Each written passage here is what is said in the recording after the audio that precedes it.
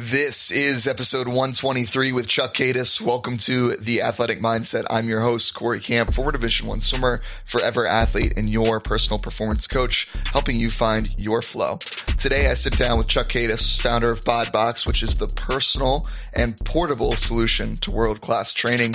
Chuck is also an accomplished swimmer, having set an American record, earned multiple All-American honors, and becoming a national champion, all while competing for the Cal Bears in college. Chuck has always had a passion for more than swimming and athletics, though, having interests in both robotics and magic. He ultimately knew he wanted to bring these passions to life with the creation of BODbox, a personal robot that meets all of your world-class training needs. I've personally been following very closely Chuck's journey over the years. We're actually from the same area. I've always been fascinated by anything having to do with biohacking, so I knew we had to sit down and have this conversation. We dive deep into the tech behind BODbox today, why Chuck created it, and what he's learned along the way of building a tech startup from the ground up to launching next month. So let's get into it. Chuck, man, I'm excited to dive into this here. We come from the same, not same club team, but same area. You were a few years ahead of me. So definitely someone that I grew up watching, aspiring to be. You were at different events than me, but definitely played a role in, I guess, of just the sport in general, someone I looked up to. So excited for you to join us and have this conversation today. Most definitely. I look forward to it. How are you feeling first and foremost? Good. I'm doing great. We've got a lot going on with the project I've been working on. So I think we're in a similar path right now, kind of having made that transition from athlete or, pro swimmer to something very different. Yeah. But I hope to talk about some of the lessons that were learned during that phase and how that's applicable to what we're both working on right now. And, I'm sure a lot of others are kind of facing. Yeah, man, absolutely. And I mean, to bring it back a little bit, obviously you grew up in the pool and you experienced a ton of success in it. What got you started in the first place? I'd be curious. So I'm sure you're familiar with, and maybe some others are too, with the summer swim leagues that go on in Northern Virginia or the DMV area. Yeah. And I think every kid in our neighborhood was a part of the swim team. So it was just kind of a thing that I fell into. And then I was always super competitive. I know there are old videos of me and actually my twin sister competing, and you see me in the film and I'm jumping up and down behind the blocks, like 6 years old, just ready to go. And then it pans over to my sister and she's just like chit chatting with all the girls. So two very different people. But my point being is, I always kind of had that competitive drive and ended up swimming well that season. And it was I think it was my mom that suggested, hey, you've done this with limited to no training. What if you swam year round and really went after this? And I was playing multiple sports at that time, but swimming really kind of took off and I just stuck with it. Did you enjoy it for most of your career as well? I love that feeling. And I'm sure you've experienced this too, is when you're behind the blocks and you look over and know that everyone's about to put their effort on the line, that feeling, it's kind of anxiety, but also excitement.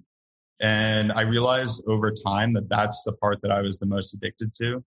And I really enjoy that, even though there's a little bit of fear or like anxiety during that moment. Yeah. I think it's something unique to the sport that was really, really fun. It's that nervous excitement of like, you got butterflies in your stomach, but then also knowing that all the work that you did up until that moment prepared you for it, but there's still like this jump in performance that you get to go do them. And it lights you up, but nothing is given like at the same time. Yeah. This like unknown. There's this unknown, which I think you probably experience as well, and kind of going after a pursuit that's not the normal pathway. Yeah. It's unscripted, right? So like, you don't really know how it's going to work out. And I think some people love that feeling, others don't. But I fell into that crowd that loved that experience and still do to this day, of like not having a guideline, not having a set path, and kind of like, for lack of a better explanation, like diving into like the unknown for that second of time. Yeah. I mean, I think similar to you, like I crave that feeling because I know it gives me that freedom to flow into whatever is going to come next. That was exactly what I felt when I decided to pursue the podcasting and the coaching and everything full time. Was it gave me flashbacks to pre 400 I am, or, like stepping up to the blocks. I'm like, oh shit, like it's time to do this thing. But like, that's what I loved about it too, right? Like there was no guarantee every time you dove in that a best time would be on the other side of that race. It was, you were kind of gambling and risking, sometimes bigger risks than others. But isn't that the entrepreneur game in of itself? Like do you think those parallels of swimming and having the success that you had have helped you with building out BODbox, the project that you're working on? Because I've been following it for a while. It's been 4 years before now finally we're getting to product to market this year. Yep. There's got to be a lot of lessons in that journey. Yeah, September. I have quite a few stories, a lot of lessons. And, I was going to say, I think everyone spends time on Instagram scrolling through those random inspirational quotes that you see. Yeah. I saw one recently that said, never bet against the man who's willing to put it all on black. Meaning like, I think my mindset has transferred from swimming, which is like, you're going to put it all on the line, even into the unknown, no matter what, whether your training holds up or not, you're still going 100%. I think it's the same thing with BODbox, and that combined with the mentality that swimming teaches you, which is keep working no matter what. You work for a full year for maybe a 1/10 of a second drop, and then you keep going the next year, which is insanity by definition. But that relentlessness combined with this approach of like, put it all on the line and just go for it. That's allowed me to continue progressing over 4 years, keeping my head down, putting in the work and, putting it all out there in order to get, whatever it takes to get the product out to market. And now we're finally there. It's like a whole nother Olympic cycle, right? Like, yeah, it is. Putting your head down for 4 years. More perfectly. I love that, man. I think it definitely speaks volumes. Obviously, the level that you took the sport to. I mean, American record, All-American in college, being part of a storied program at Berkeley and Harvard in their own right, definitely speaks to like, all right, when you're at that level, especially, I mean, you're lucky if you drop a 10th. It's probably more looking at hundredths. And what kind of lessons have you learned through that of just like, I mean, I know I can speak. It's like having improved a 10th in the mile 1 year. It's like, all right, great. That's what I was training for. Back to the drawing board. How can we improve another 10th or hopefully more the next go around at it? Similar experience to you, or what's kind of helped you there? I had an interesting experience when I transitioned to Berkeley. Yeah. Because I got there with about a month, or it was January, February, and March. So like 2 months of training is all I had to go off of. And I was expected to step up for that 4x100 medley relay. And I guess in my mind, I just assumed I was going to be on the relay. But in retrospect, that was a big deal to just kind of walk into the program and then get picked to have that opportunity. Yeah. And I got out there thinking, there's no way I'm going to go faster than what I did at Harvard. I barely had any training.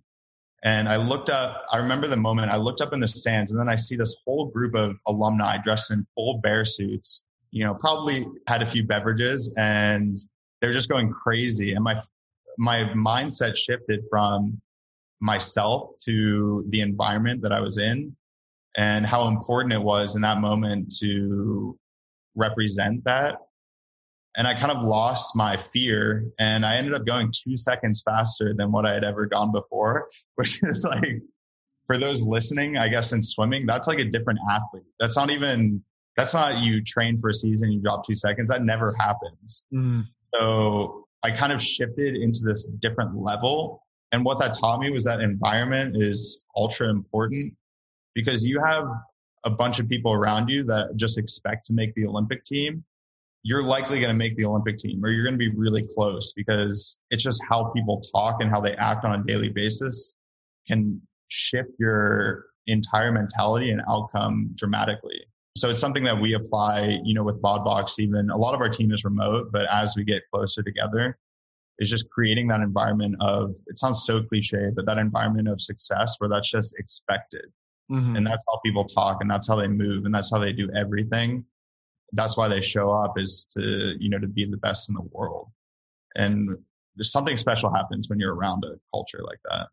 Yeah, I think that's a perfect example of being plugged into something that is bigger than you. It's why I think the Cals and the Texases are always seemingly now competing, head to head at the end of the year for that national title, because everyone on both of those respective teams is going to raise their level of playing to be in alignment with that storied culture over time. And it's really hard to build. So props on you of building out a team that's trying to mimic that, but know how transformative it's going to be in the long run. Yeah, I mean, hopefully. I just took a lot of lessons from Dave Durden and sort of how he was methodical in setting things up, and even to the point of who he includes in the team. We could have the fastest recruit, but if he's not unique and a good fit for the program and has that humble kind of confidence, then it was a no, which is to see, I saw that firsthand, and it was kind of it is mind boggling because, this kid could be the number one recruit in the country, but Dave says, no, he's not a good fit. And it wasn't about time. It was he already knew the performance was going to be there physically. Yeah. So it was about looking at the culture and how do you cultivate that and make it something where uniqueness is revered so that everyone plays their individual part, no matter how strange or different they might be.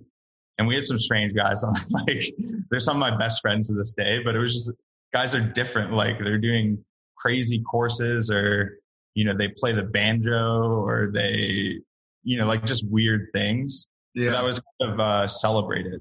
And I think that was a lesson that I took away from that experience. I was about to say, that's what I've learned my years in the pool. We're a weird bunch all around. Sure. Maybe it's, there's some bias, I guess, in our bunch already. I noticed you doubled down on it. It sounds like that. Exactly. Yeah. This is the extreme, but I noticed that it was celebrated there, which was something different than what I had experienced previously. Yeah. And it made everyone feel important. They were really going to contribute no matter who you were. Do you think the culture also lended itself to those people being able to express themselves beyond just what they were doing in the pool, lending to an overall better identity of wow, I'm Chuck the human, rather than just their, integral piece in their relay? Exactly. I remember the first time I was introduced to the team, and Dave said something along the lines of, we have this new kid. He's some genius from Harvard who does magic, but something tells me he's going to fit in perfectly. Because Trent is over there taking astrophysics, and, I think that was, to your point, we were humans, not swimmers. And when we realize, I think when an individual realizes that they're seen in that light, they end up performing better in their task or their output, just because they feel that they're appreciated for what they are versus trying to be a swimmer, trying to be something great. You stop trying and you just start doing. Yeah. You start performing from more of a place of alignment. I think what you started to realize when you made that shift in environment, and that's what a lot of people can benefit from, right? Is if they feel out of alignment, maybe it's something as simple as switching your location or just switching who you're hanging around with, that allows you to just step more into just being authentically you. And in doing so, you're able to raise your own game to that next level that maybe you knew was there, or maybe you didn't even know was there. And it's even more fun when that's the case, right? You start to, did you have this idea that, all right, you were going to be that good in the pool, or was that kind of just stumbled upon it almost because of the other success factors there going into it? I just knew I wanted to be as good as possible. And I don't know if everyone has that, or that's a learned trait, or maybe how I was raised, or whatever. There's a combination, maybe part genetics, part everyone has a different makeup there, but I just knew I wanted to see how good I could be. And I think that's an important distinction, is with that mentality, there was no limit to what I could be, because I wasn't saying I had to be the best, I had to be this. It was just this approach of well, let's see. I'm shifting schools. I put everything on the line here. No one ever leaves Harvard. I think when I turned in my transfer form, the administrator said, "This is fake." I said, "What?" And she said, "I've never seen this form before. Where did you get it?" And I was like, on the website, you have to fill this out as a transfer. And she's like, okay, but I've just never seen one before. So I think it's that mindset kind of pushed me to like, I just want to see how good I can be. And it took the pressure off, because it was a surprise to me. I'd say I didn't expect to be that great, but I wasn't thinking about the times there. I was thinking more about the team and just like, how I could support that and hopefully see how good I could be.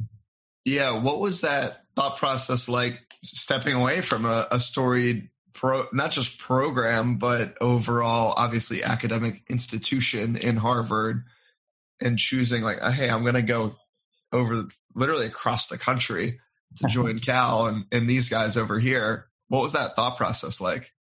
I have difficulty in explaining a lot of my, like when I see something that I want to go after, I just don't do it. That's like the type of person I am So I knew Harvard was amazing. It was my dream to be there. And still to this day, like some of the coolest people I've ever met, with the greatest stories, and they'll never tell you that they started some company and sold it for $1 million or, before they even got to school, like things like that you just learn about people. So they're really unique individuals. But that being said, I just kind of knew that I needed to, if I wanted to continue swimming, I kind of had this ultimatum, which was either I'm going to stop swimming and just focus on academics and building an education tech company I was building at that time, or I would go all the way in on swimming and just see how good I could get. And so I talked to my twin sister because we're super close. So she always has good advice. And I told her like, hey, this is what I'm facing. There's so much opportunity at Harvard, which is amazing, but I have this like lingering desire to just see how good I could get at this. And she said, why don't you you never considered California schools? Like, what about Stanford? What about, I know Yuri, the assistant coach that we swam for growing up, was at Cal. And I reached out to Yuri, and he was just so matter of fact. He's like, I believe in your work ethic, and, I think you'd be a great fit here. So like, come visit if you want, or you can just come out. Like, we'll fill the documents out and make it happen. And it was so easy that I just kind of flowed. It's like what you talk about with like your flow when you're just in it. Yeah. It was just like, it was one conversation. I was like, okay, I'll do it. And it wasn't this like big deal. It was very difficult to speak to the Harvard guys and tell them what I was doing. Yeah. Cause they were my like brothers at that point, but a lot were supportive, and I just kind of made the jump very quickly. So it's an easy decision, but also not an easy decision. Oh, not at all. I was so stressed. That was the toughest to this day. No investor meeting or pitch or anything of that matter will ever compare to walking into the locker room and having these 20 guys who I respected so much, just like trying to explain like, hey, I want to jump to the next level, and this is what I feel I need to do. But, a lot of them were supportive. Some didn't understand at that point. I think when we won the national championship, though, people like started to understand, like there was nothing you could say like, okay, what are you going to say at that point? Yeah. But that was a tough day for sure. Freaking Yuri, man, playing a role there. Yeah. It's so cool to see what he's gone on to do since leaving the Curl Burke and Cap space and kind of create his own way in his own right. But I didn't even think of that connection. That makes total sense now why Cal kind of called your name out of all the schools out there. Yeah. And I had never even considered Cal, but I did know they were such a storied program and it would be such an opportunity to be there. And, Yuri I don't use the word lightly. Like I kind of joked earlier about genius, but he's like, in terms of coaching ability and insight into the sport, like he knows his stuff. So yeah, he's had a lot of success. I think he deserves even more. And we were so expectant of that. Like when he was, he got this head coaching job at Wisconsin, like, yeah, it was like, we were looking at our clocks like, wow, it's long overdue. Like that guy he really knows his stuff. So but he was at Cal, for 8 years or so? Yeah. And he played a pivotal role. Like, I mean, he trained a lot of our top dogs, and I worked with him a lot, in middle distance. So, I mean, I had the pleasure to swim for him at Zones one year. Nice. Representing PBS back in the day. And I could tell, those guys that like yourself, like having the pleasure to train with him more consistently obviously showed. So that's great to hear. I want to, you touched on briefly, you're building an education tech company while an undergrad. Mm-hmm. So it sounds like you've always had this entrepreneurial bug about you. What happened there? And then how did that morph into what you're doing now? Okay. So I remember the day when I decided I was going to do my own thing forever. I was sitting in this computer lab at Harvard, and I had a roommate at the time who's still to this day one of the most intelligent people I've ever met. And he would ace everything, like no problem. And I'm sitting there getting, I mean, it wasn't bad, but I was getting B's just consistently. And I was studying more and more and more and just doing worse. And I remember sitting there thinking, I could either devote my entire life to beating my roommate on this next test, or I could just make my own game and compete with no one and just like do something so different that it wasn't even a competition at that point. And it just hit me that was what I had built a nonprofit in high school that was a magic thing where we would go perform magic for young cancer patients and then teach them magic so that they had something to kind of work on while they're waiting for tests and to keep them preoccupied. But that was my first experience. So I knew I kind of enjoyed that. Mm-hmm. And then there was that day where it was just a decision. So I came up with this idea. It was basically a marketplace for tutoring. So I didn't have time to go to tutoring centers. And when I did, I would get matched with like not the greatest tutor. Yeah. So the idea was you could post a picture or a question and tag it with a price tag of what you're willing to pay for this specific help. And then we would use an algorithm to match you with a student at your college who could answer the question, and they would get a ping, like a text or whatever, and say, hey, you can make $20 answering this question right now. So it went really well. We partnered with Harvard Student Agencies, which was like the tutoring center on campus. But then the administration heard about it and they were not too pleased. So I remember that meeting too. And I just could tell by the look on this woman's face that she was just not happy with what we were doing. Yeah. Because, to her point, it was selling education in this separate marketplace, basically selling answers. And I didn't deny it. I just thought it was a more efficient way. And yeah, so that taught me a lot of skills that have rolled into BODbox. One of the most important being like, and I know you do this with a lot of your social, is just like talking as much as you can, talking to as many people as you can. I actually met the investor for that company. I was at a party and talking to this girl about the idea, of course, like I had nothing better to talk about. And she said, I'll never forget her words. She said, you should call my dad about this. Like he would pee his pants over this idea. And I still remember it so distinctly. So I called him the next morning and he was like, well, how much money do you need? And I was just totally unprepared for that question. So I made up a number on the spot, like a reasonable number. And he's like, okay, we'll wire it over tomorrow. I was like, what? Like this went from a passionate idea to like reality so fast. That wasn't necessarily the case with BODbox, but it still taught me, to talk to everyone and just spread the idea as much as possible because you never really know. So I love how you were disrupting the education space there for a little while. We were trying to, I kind of lost passion for it when I saw how much red tape there was around it. Yeah. And I, at that point, I didn't know what I was doing. You have resources, but we're trying these different things. And I think the only way to really learn what to do with resources is to like test out a bunch of stuff. So we were doing Facebook ads. We were trying to do in-person stuff. Yeah. See what works. And, now I'm in a better space where, I kind of have a sense of like how to apply resources when we do have them. Well, I think that's what's cool to see about your journey and hearing more about it now. It's like, you're not afraid to go and play with it and try it out and see like what happens, because at the end of the day, like it's not a definite failure, it's just feedback to like, what's that next step? Just like if you go out and swim at trials and you don't make the team, it's like, it's not a failure. It's just feedback for what determines that next step. Like, are you going to continue swimming or are you going to build this out instead? Yeah. Has that helped you with that transition out of sport, with figuring out like, hey, this is what I want to do and this is what I'm really, really passionate about beyond swimming? Did you feel like you covered everything you needed to in the sport? I did. My goal was to make the Olympic team. So after that trials, I did switch up my environment. I went and trained with Sergio Lopez. Yeah.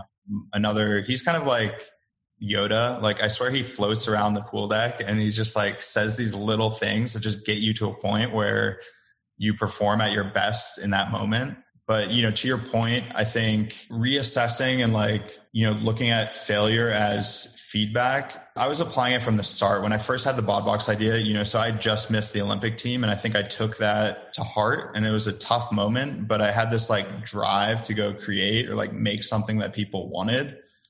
So, and I had failed. So in my mind, I'd failed so big at that point because I'd put everything on swimming. I wasn't doing anything else. I was swimming twice a day, like lifting, doing nothing else, but focusing on that. And I think I took that to heart as like a massive failure. But the benefit of that was that I lost my fear of failure like immediately because I realized it wasn't that bad. Like the worst part was that you felt that other people were looking at you differently. But once I realized that they weren't, like they were like, you know, excuse my like swearing, but like, holy shit, that's amazing. Like you're in the finals of the Olympic trials. Like, dude, do you realize how amazing that is to be that close? And of course I wasn't looking at it that way, but once I realized that there was no fear of failure, like even though I felt I failed, my family members and the people that supported me didn't see it that way. So then I kind of took that energy and I had this drive to create. So I put out the BODbox as a Kickstarter. And I cringed to even look back at the pictures that I put on that listing. Like I saw it's so horrible. And at the time I thought it was so cool. And so like, it was forward. It was a very, you know, an idea that hadn't been seen before, but I didn't understand design. I didn't understand like what it took to really get a product out there, but that was okay. Cause I failed so fast. Like I didn't even know how to build a thing when I put it out there. I just had this idea and people started backing it and buying them. And I was like, holy shit, I need to figure out how to build this. Like, I don't even know. I was not an engineer. I didn't know any coding languages at that point, but that failure just kept pushing me. So failure in a positive sense, in that the feedback just kind of pushes you to the next step. And then I think it's so easy to look from an outsider perspective and be like, hey, Chuck, like you were great, dude. Like you were in the finals of Olympic trials. Like you were this close. Like it was great. But like when you're in it, it's much more difficult to be okay with, well, I did my best. Like I did everything that I could. And we lose sight of something's great, but it's also great at like, there's 7 other dudes going for that, you know, same spot. Getting their hand on the wall first. And when you're in it, in the moment, it's so hard to keep that, you know, in perspective of like, well, I can go a lifetime best time and get third or, you know, or not win gold. How did you kind of separate that in the moment? Or was that not really the case? Was it in the moment? Like it wasn't separated. Like that was my first experience with like, I know we're not talking about it right now, but I think it's an important thing to discuss at some point, and I'd love to be an advocate for it, is like mental health. Because I was like full on, I didn't even know what depression was. I thought that was kind of like a made up thing that people who were just lazy or whatever, like, but I experienced it like full on after that because I couldn't separate that. And I couldn't see from other people's perspective because when you're in it, like, you want to win. There's no other outcome. But I think the important part of that was that I had an outlet to take that energy and to take that energy and apply it to. So, you know, like with BODbox, you know, I actually worked on other ideas before BODbox. I did this Trump and Hillary satirical coffee. We sold out, got in CNN Money because I spammed so many reporters that like, but it was just like taking that disappointment energy, that negative energy, and like transitioning it into something that would have value for people. So I wasn't able to separate it, but in retrospect, I think that was okay because I was lucky enough to like realize that I could take that energy and, you know, apply it to something else. Yeah, I think it's taking that pain and turning it into a passion of like whatever it is. And that's one of the things I love about this show and everything that I'm doing. It's like the point is to really highlight like the things that made you great in the pool are very much still applying to everything that you're doing in life, even though you're not swimming laps twice a day anymore. Like there's still value to the skill set and the time that you did put into the pool. It's just showing up in different ways. And a lot of us struggle to see those different ways at first, or maybe even still years down the road. So it sounds like you're really seeing the progress and the parallels, which is awesome. Talk to me about BODbox. I've been following along early on, but for those listening in, what the heck is this great idea? Why is it revolutionary? Give us your pitch. Yeah, so it's an AI workout device. And what that means is it's something that could, potentially replace your personal trainer. And it uses artificial intelligence to build optimized workouts for you. So without getting too technical, it uses one of the latest computer chips that's available to run this AI that analyzes your pose. So while you're working out, it actually draws a map and will analyze each of your joints and your movements as you progress through the workout. Basically in order to determine things that you would expect, like calorie expenditure, measures of fatigue, but most importantly, your form, how well you're doing a movement. So you're going to see all these graphs of rankings of how well you're performing, but it then applies that information and all the information about you as an individual to customize your next training session. So it gets smarter as you use it. And I think, to not to jump back, but I was going to say my disappointment when I didn't make the Olympic team stemmed from this belief that some of our training wasn't optimized. And despite how storied a program and all the coaches experience in the world, you still have two coaches, a strength coach and a head coach. And those are two humans looking at your movements. So I kind of felt that maybe my strength training wasn't optimized for long course swimming. And that's not to say anything against, the training program there or the coaches there, because they're doing their best as humans. Yeah. But I kind of thought what if there's this way to analyze that movement and figure out if the training is actually optimal, or better yet, create the optimal training from that information. So yeah, we've had good traction so far with NBA teams and some high tech training centers in Singapore. So they're looking at it as a way to track that movement through the course of a programming, through the course of a season, and figure out if this guy lifts like this and then he takes 12 jump shots, where does he fatigue? Where does his movement lose perfect form? Maybe it's after jump shot 10. Then we know when he's in a game and he lifted like this before, we're going to put him out there for 10 shots and that's it. Or, an athlete in Singapore training for the Olympics, maybe their body is responding poorly to certain training types because we can see in their movement quality, and then we can adjust that accordingly by the individual. So it gives power to the coach to say, hey, we're personalizing each and every thing here for every given athlete, no matter their body type or no matter their previous experience. We know because of data what's best for that individual. So yeah, that's what I love about it. It's I can attest to it as far as at a school like Delaware, we got the grad assistant, basically strength coaches that were, they had their CSCS, but they also were responsible for not just the swim team, the rowing team, they had multiple teams under their belt. They were overwhelmed. Knowing what I know now about that space and science in particular, I'm they had no idea what they were doing training swimmers of all, people. I remember my first coach telling me I wasn't allowed to lift any heavy weights because I was in distance. She would have me sitting on the bike and doing more cardio during lift hours. And I was like, what? What is this? No, my legs don't need to get any stronger. I need upper body strength to become a little bit more efficient with my pull. And I think too, to your point there of noticing when that breakdown is occurring, because I think that's the difference maker between, the elite of the elite athletes. It's how they just have perfect form for longer periods of time over the course of whether it's a 100-meter race or 200 to 1500, it doesn't matter. If we're talking swimming terms, at least, they're just able to keep that form more consistently over time. So I think that's awesome that you're highlighting that with the project. Yeah, most definitely.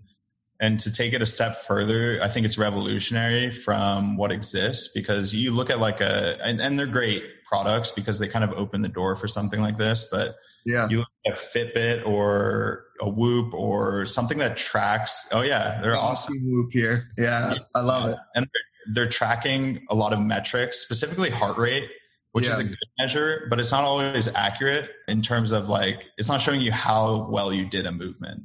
Meaning that it's not capable of, for better or worse, it's not capable of accurately telling you what movement to do next, or maybe what movement complements your movement style, which is something that we have the opportunity to do here with this data stream. So, I look at it as the next step forward from what exists currently.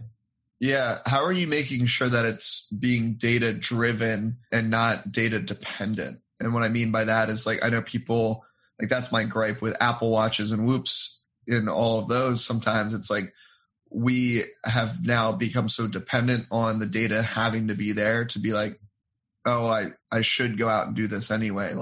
Basically letting this run my life versus letting it just be a tool to amplify my life on a day-to-day basis. How are you kind of combating that with what you guys are building? Yeah. So most of that is in the interface, meaning the app that is the companion app to the device. We've kept it super simple. So I know Whoop and a lot of things, you can get lost in the metrics and all these data points that drive you to do something. Whereas with our setup, you're scheduling your training times and that's just what you do. So you do what you do on a given day, and then you can look at your metrics, but they're very simple, clean graphs. And the priority within the app is the training itself. So that's the homepage is here's your training. And that was something I picked up from Berkeley is we had, I think it was Bridge Athletics at that point, but we had data sheets, but the core functionality there was what is your training that day and how do you do it the best that you can that day? So staying focused on the training versus focus on the metrics. So we rarely used we had Tendo machines, if you know what that is, where it's a strap that goes onto the bar and you can track velocity. Okay, they rarely let us use that because they knew that common human instinct is to get roped into that who can lift the bar faster, and I was 0.1 0.1 more power output than you on this lift, which is doesn't matter on this day in September, the 21st of September at 3:00 p.m. that you lifted 0.1% better than someone else. Probably not. But it did matter that we were doing specific movements that were catered to our training style. So yeah, I mean it brings to mind images of people running around their living room late at night to close all three of their Apple Watch rings. You know what I mean? It's all right, we might be creating an unhealthy relationship with the data that we're receiving if that's kind of the mentality or the relationship that now we've developed around our stand goal or our move goal for the day. I think it's good to have these tools as intentions to shoot for rather than being the end all be all of you're not enough if you don't reach all three of your goals for the day. Yeah, most definitely.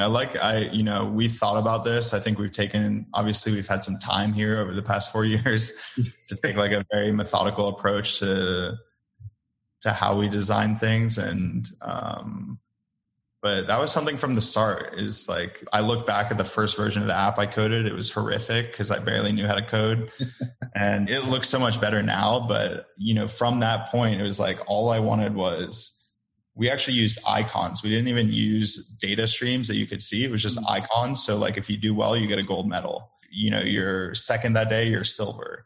So it was keeping things very simple. So it was almost felt more like a game where the focus was on your training and less on that data. But it's good you brought that up because it's something that we've definitely thought about over these years. Yeah, I think there's no right answer. I think it's just finding that balance of what makes sense there. I'm excited, man. You guys launch officially. You're on pre-sale right now. September is the target release date of things. I'm excited to see the continued growth of the company. I got the Fast Five for you here. Five quick questions, one word or one sentence answers, rapid fire. Number one is, what's your go-to podcast that you're listening to? Darknet Diaries.